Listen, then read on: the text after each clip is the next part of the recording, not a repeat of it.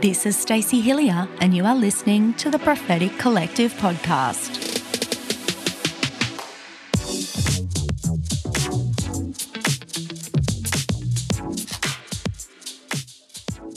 Well, hey everybody, and welcome back to the potty. It's so good to have you for episode 7 of Revival Reflections. Today, sharing another goodie and being raw and real because it's another mistake I made, hopefully so that you don't have to make it. And then I can find purpose in my mistakes and you can flourish, and that's the way the kingdom works.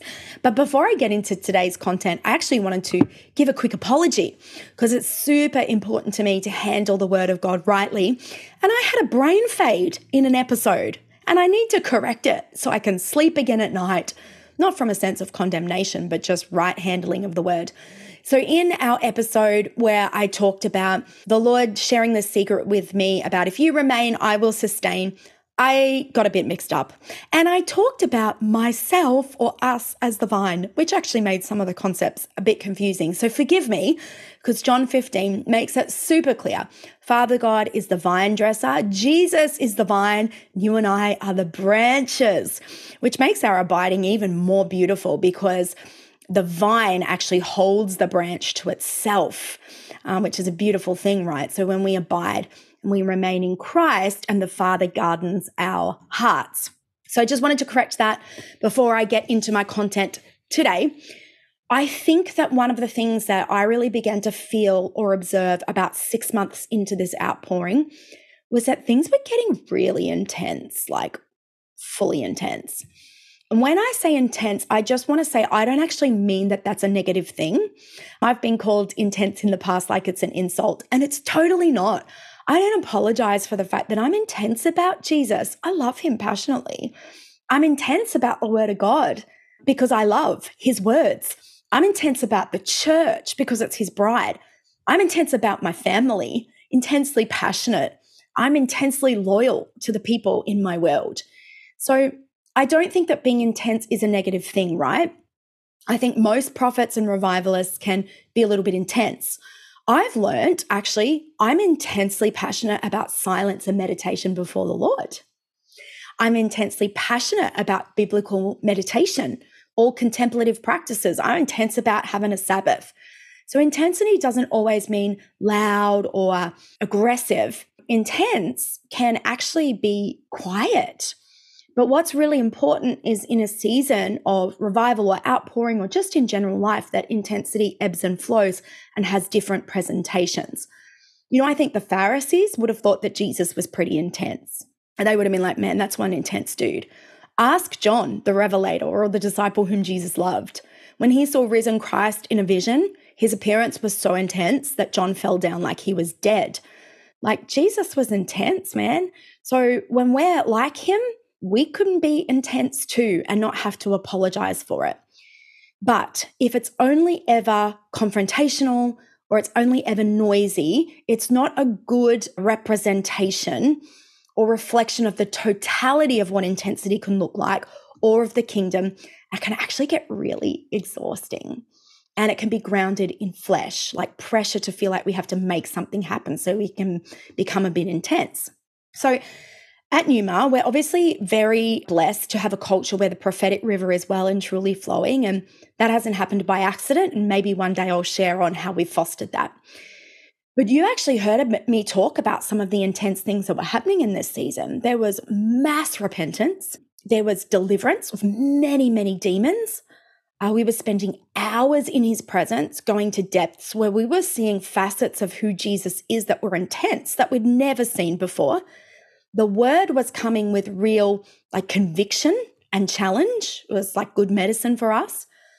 We were seeing people with cancer and in wheelchairs being flown into our church to receive their breakthrough from the Lord. Demand was increasing on our schedules, on our time, on our output, on our families. Each of those things is pretty intense in and of themselves.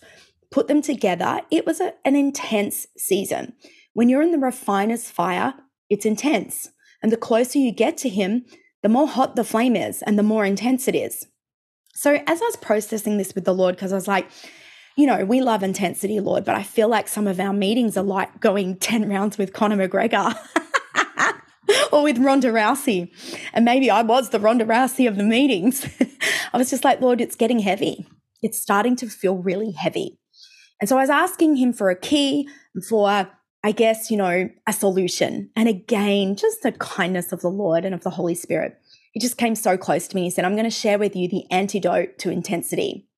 So not that you want to eliminate intensity, but the opposite end of the tension that you want to hold it with. And he began to speak to me about joy, that the antidote or the opposite end of the tension of intensity, because intensity is necessary in seasons of revival, is necessary joy. In fact, I would go so far as to say, as I reflect on this element of revival, that you can't have a true revival without it being marked by joy. Galatians 5:22-23 says, but the fruit of the Spirit is love, joy, peace, patience, kindness, goodness, faithfulness, gentleness, and self-control. When God visits a place, he doesn't visit as an imposter. He comes as his true self. And this fruit of the Spirit in Galatians 5 is describing the character of who God himself is. When he comes, he brings all of who he is. And this list of fruit, it's not fruits, it's fruit, is a description of his character. So where he is, there is love, joy, peace, patience, kindness, etc. Psalm 16 verse 11 says, you make known to me the path of life. In your presence, there is fullness, not a little bit, fullness of joy. At your right hand, there are pleasures forevermore. So that means you can be John the Revelator, seeing risen Christ in the most intense form you've ever seen him in, and fall down as though you are dead, and yet there's joy in it. So when we're talking about in these episodes about, wow, we've been repenting of so much and we're being so real with you about our own mess, right? There's joy in that for us, because in his presence, where all these other things have to come off and your appetites get changed and all the things are happening that are intense, there's also an intensity and a fullness of joy. And the two tethered to one another, held in tension, is what revival looks like. I love the story of John and Carol Arnott, who led the Toronto revival, and it was known as the Toronto Blessing. And they have visited our house in the last year. Like, some of the things that have happened so quickly and in such a compact period of time, I forget. But we had John and Carol Arnott at our church. What the heck? Incredible. Laid hands on our leadership team and imparted their grace to us. And what was wonderful about their story is Toronto Blessing was actually a revival of joy. And what that revival was marked by was uncontrollable joy and laughter in his presence. When you speak with John and Carol, they actually reflect on how people withdrew from them and created distance with them because they misunderstood this joy that was breaking out, because that joy they thought couldn't exist with holiness. I'm here to tell you, we've got holiness and we've got joy. You can be holy and you can be fun, because when God comes, he brings all of who he is, and he is holy, but he's also joy. So you can be in his presence, which is holy. His presence is holy, and yet have fullness of joy. And so they talk about that people were repenting, not with weeping and with tears, but they were repenting with joy. And that they see the fruit of that season is that people would come up off the floor out of these moments of laughing uncontrollably and these outbursts of joy, and they'd be different and transformed people. And I want to testify that this is why joy is the antidote, or the opposite end of the tension, to intensity, because a revival is intense. It's intense when you're in the refiner's fire, but there's fullness of joy in his holy presence. So the word joy in Psalm 16:11, where it says fullness of joy, it means gladness and pleasure. So are we really experiencing his pleasure if joy is absent? Are we really in his presence if joy is absent? I think what happened to us is we became so aware of the miraculous and the marvelous ways that God was moving that we lost sight, were less aware of the availability of joy, and actually that those things were meant to be catalysts for joy. They weren't meant to become a pressure that we had to see those things happen in every single meeting and we had to make those things happen in every single meeting. So we were just super intense. They were meant to be catalysts for joy. That when God moves in the miraculous and when he does something marvelous, that's meant to create a sense of joy and wonder within us. I want to be so clear. It is a joy to repent. There is joy in being pruned. There is joy in getting delivered from fear of man and letting the Holy Spirit take over your body and not knowing what is going to happen. There is joy in being able to trust when you don't understand. And I'm not talking a fleeting emotion here that's dependent on external circumstances. I'm talking about the character of Father God, of Jesus, and meant to be of us, the fruit of joy. That is the natural result of abiding with Christ, of beholding the face of God and dwelling in his presence. So let's talk about how we have begun to try and cultivate and celebrate joy in a season that is required to be quite intense. So remembering last week's episode, we did sing a million songs about joy and try to force joy from the inside out. So as the prophet, I was talking to my teams about like, guys, we're getting so intense, but there's meant to be joy in his presence, fullness of joy in his presence. And so, you know, we're 1 + 1 = 2. We were just doing our best, people. So we were like, right, let's just sing a whole bunch of songs about joy. And let's do prayer practices where we shake off heaviness and we, you know, just receive joy. And it was like we were trying to jam joy down people's throats. I mean, we were doing our best. So yeah, the Lord's gracious, right?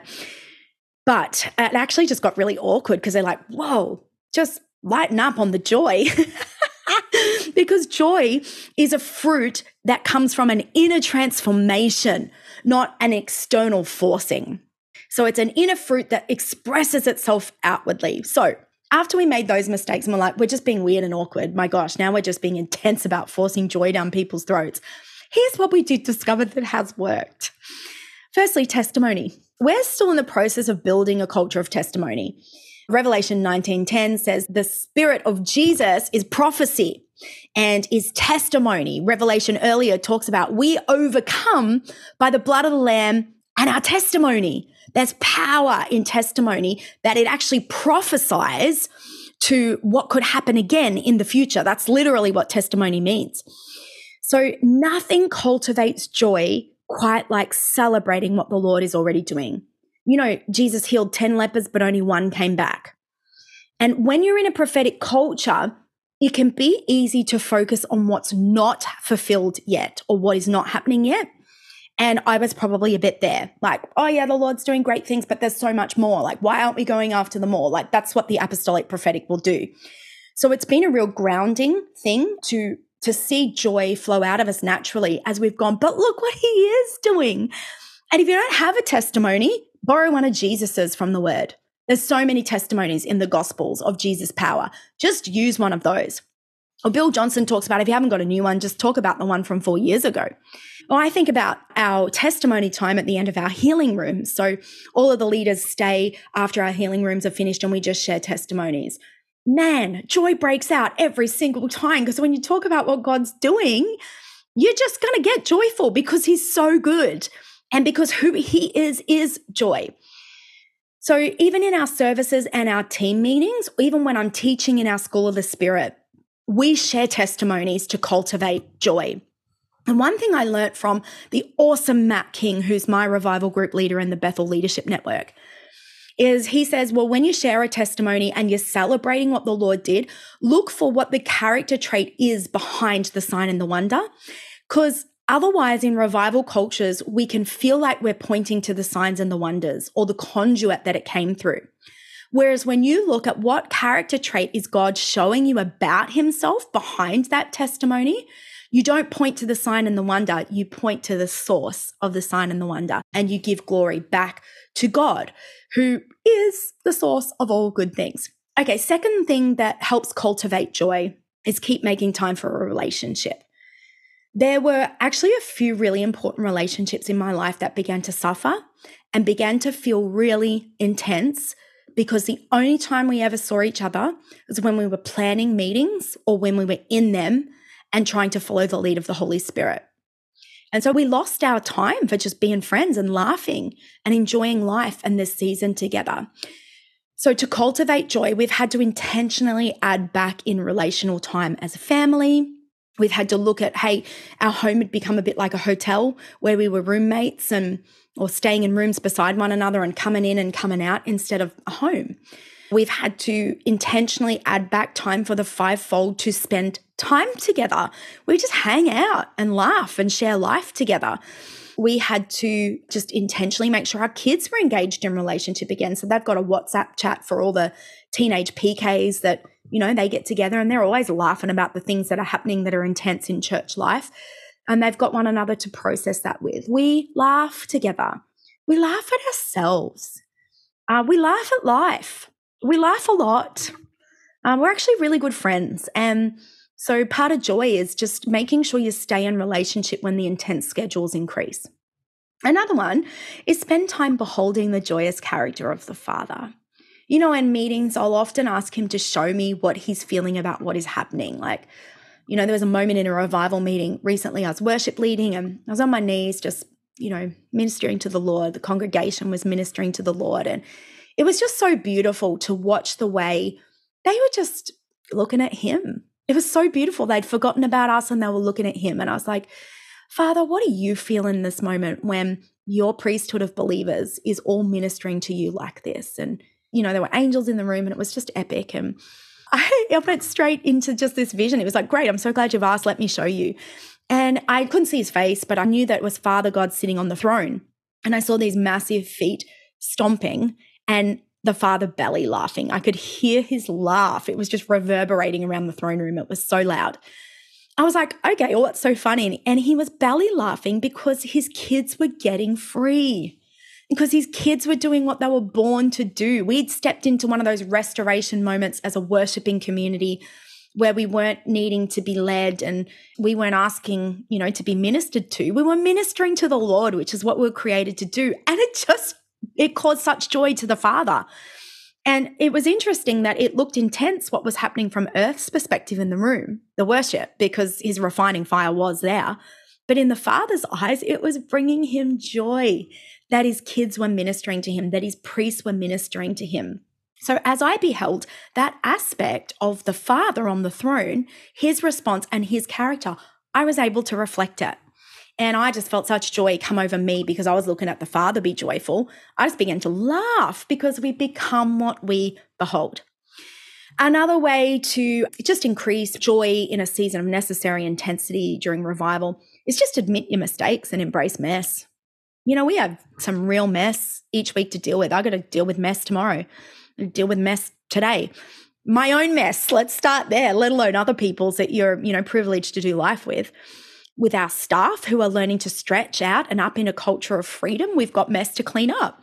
But we'd rather clean a mess than have a tightly controlled environment where everyone has to stay smaller than the leader and it's devoid of spiritual life. So rather than being like, oh my gosh, I got to go clean up a mess, we laugh and we love together. We laugh at people. We laugh with them because we're like, you're human. You've made a mess.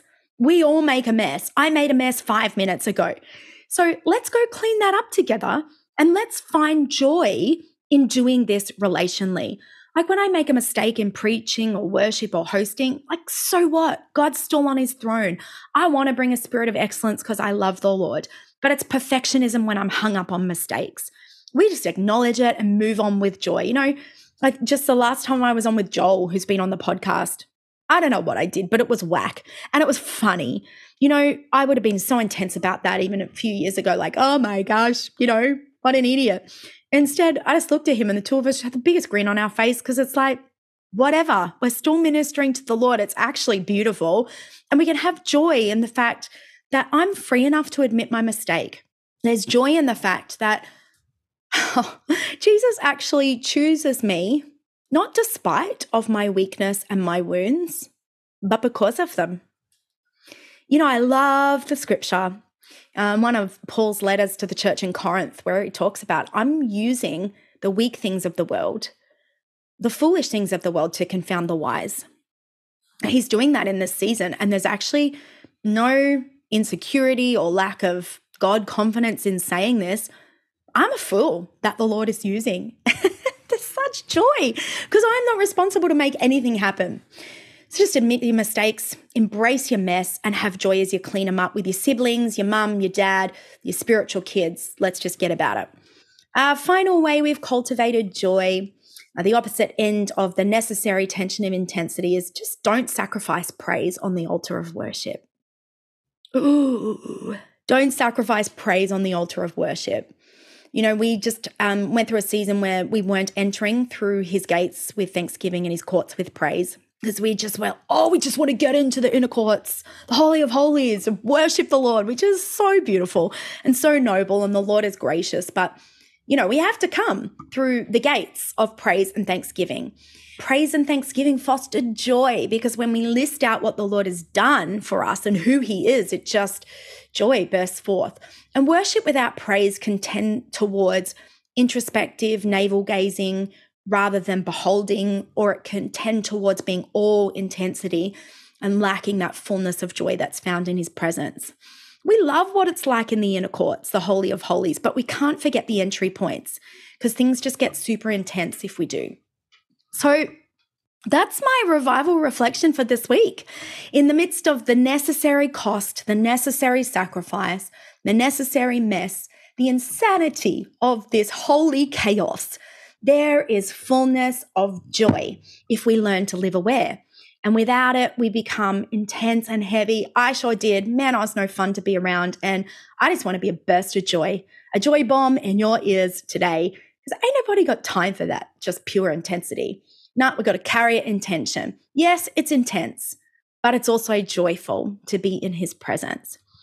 So let me pray for you today. Father, I just thank you so much for every listener of this podcast. What a joy and what a privilege it is to just get to share from my little life, and that you're using it to confound the wise. I pray, God, that the only testimony of my life would be she doesn't have all the degrees, she doesn't have everything, but she's clearly been with Jesus. And I pray for every listener today that they would also be known as people, more than anything, who've been with Jesus, the disciples whom Jesus loves. I thank you that in your presence there is fullness of joy. And I thank you that we can be holy and fun, holy and joyful, because you are holy and you are joy. So I just pray for joy to burst out in every listener's life and heart right now, even as they just recall all the good things you've done in just the last 24 hours. So I give you all the praise and all the honor and all the glory in Jesus' name. Amen. All right, potty listeners, next week, you're going to be blown away because you're going to experience the joy of testimony. I'm going to have two friends with me to share testimonies because testimony is just super key for this season for us, and a reflection that I've just shared with you today is we needed to really up the testimonies to make sure the intensity was measured and tethered to the joy. So the whole episode is going to be amazing stories of lives changed during this season. I don't want you to miss it. Can you do all the things today, please? Because it just really helps me to get into more people's ears. And it's not about me. It's all about the Lord. And I just want revival fires starting everywhere. All right, love you guys, and thank you for all that you do to be part of this podcast. I am so grateful, and I'll be in your ears again really soon.